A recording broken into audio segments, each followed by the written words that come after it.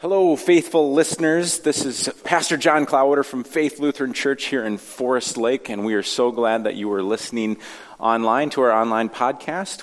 Welcome you to worship anytime on Sundays at 9 a.m. or 10:30, and thanks for being here. Thanks for participating in worship with us as we look forward to the week ahead.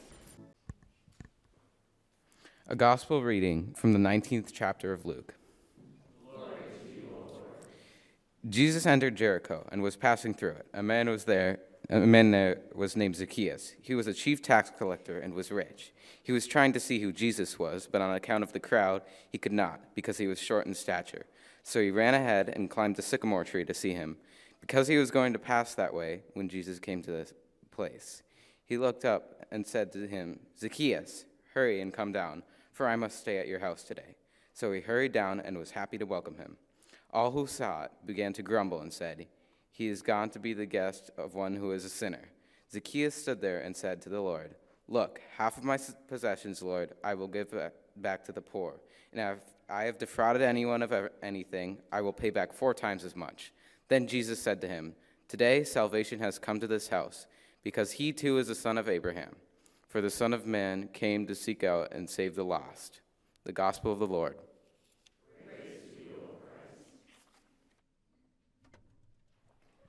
You may be seated.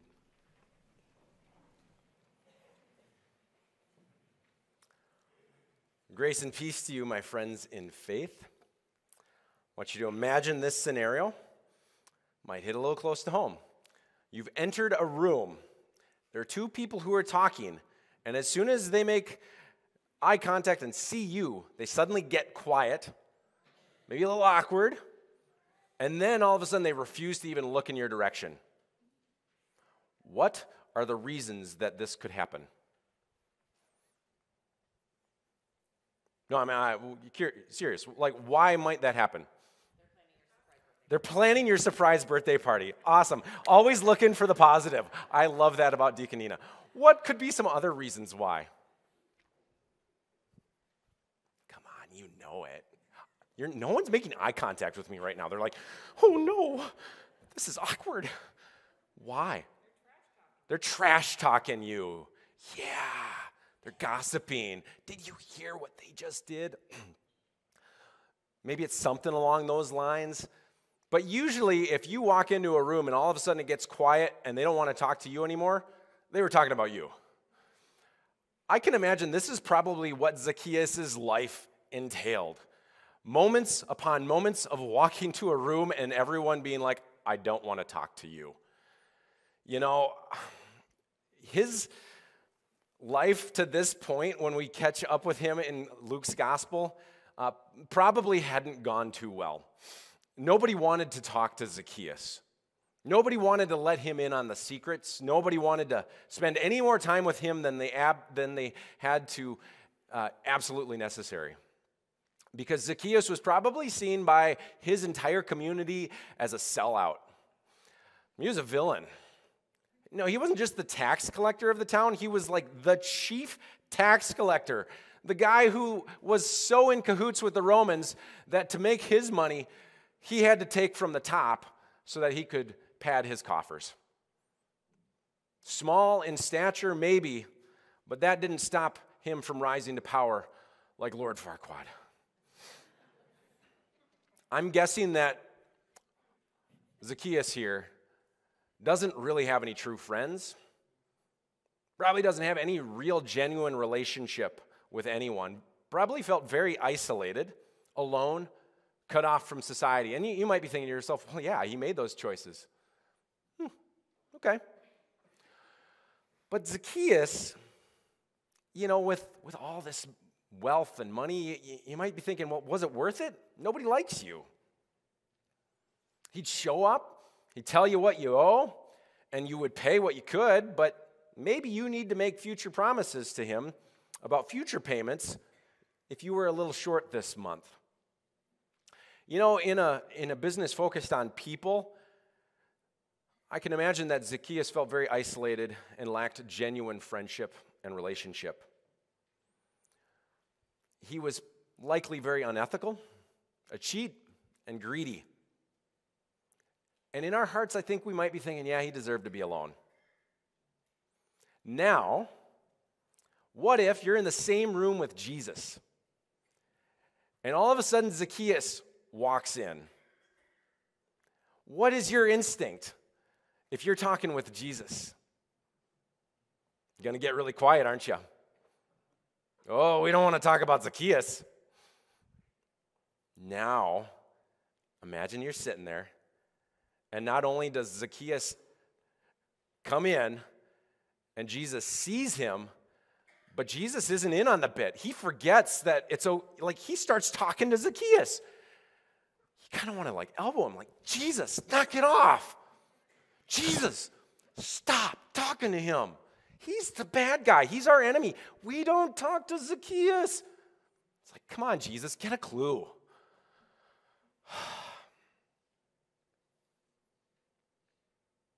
It's not what Jesus does, is it?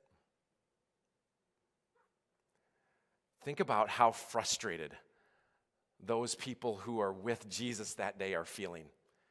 When Zacchaeus all of a sudden gets called down out of that tree, and Jesus says, I'm going to your house. Put yourself in their head. Zacchaeus is going to use my hard-earned money to feed you, to care for you. I mean, it's bad enough that I've given all my money to Zacchaeus. Now he's going to use that and get even more extravagant? Just you wait, Jesus. After you leave, he's going to come around and ask for more. Sorry, Jesus, you crossed the line.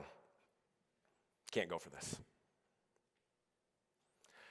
Zacchaeus is rotten, and Jesus notices that.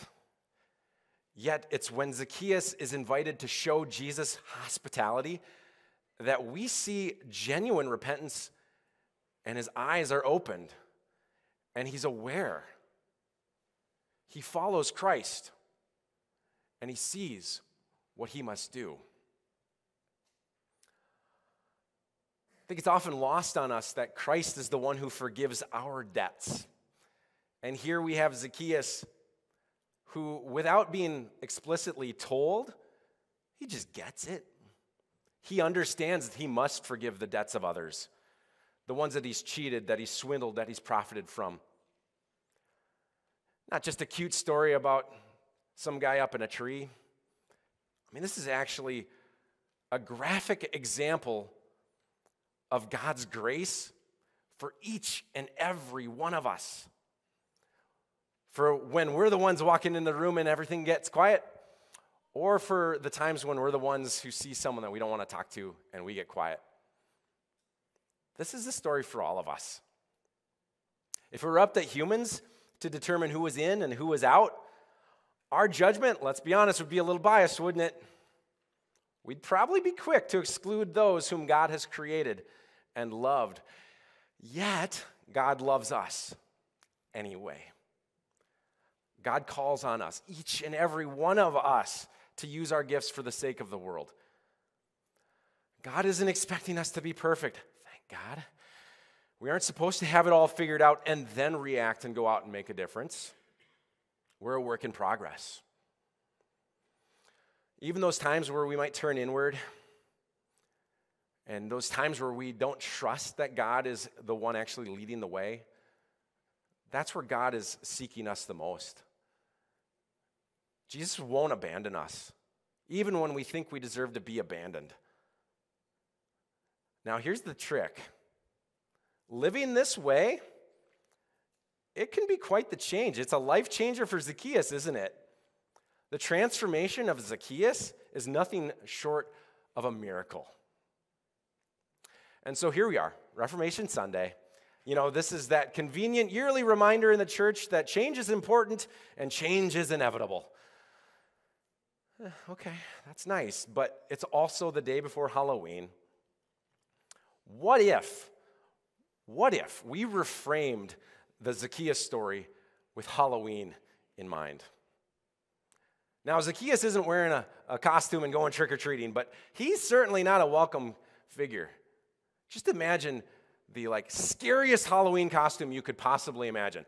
That's Zacchaeus, okay? And Jesus is showing us maybe a new way to look at Zacchaeus. Halloween is a day when strangers come to us.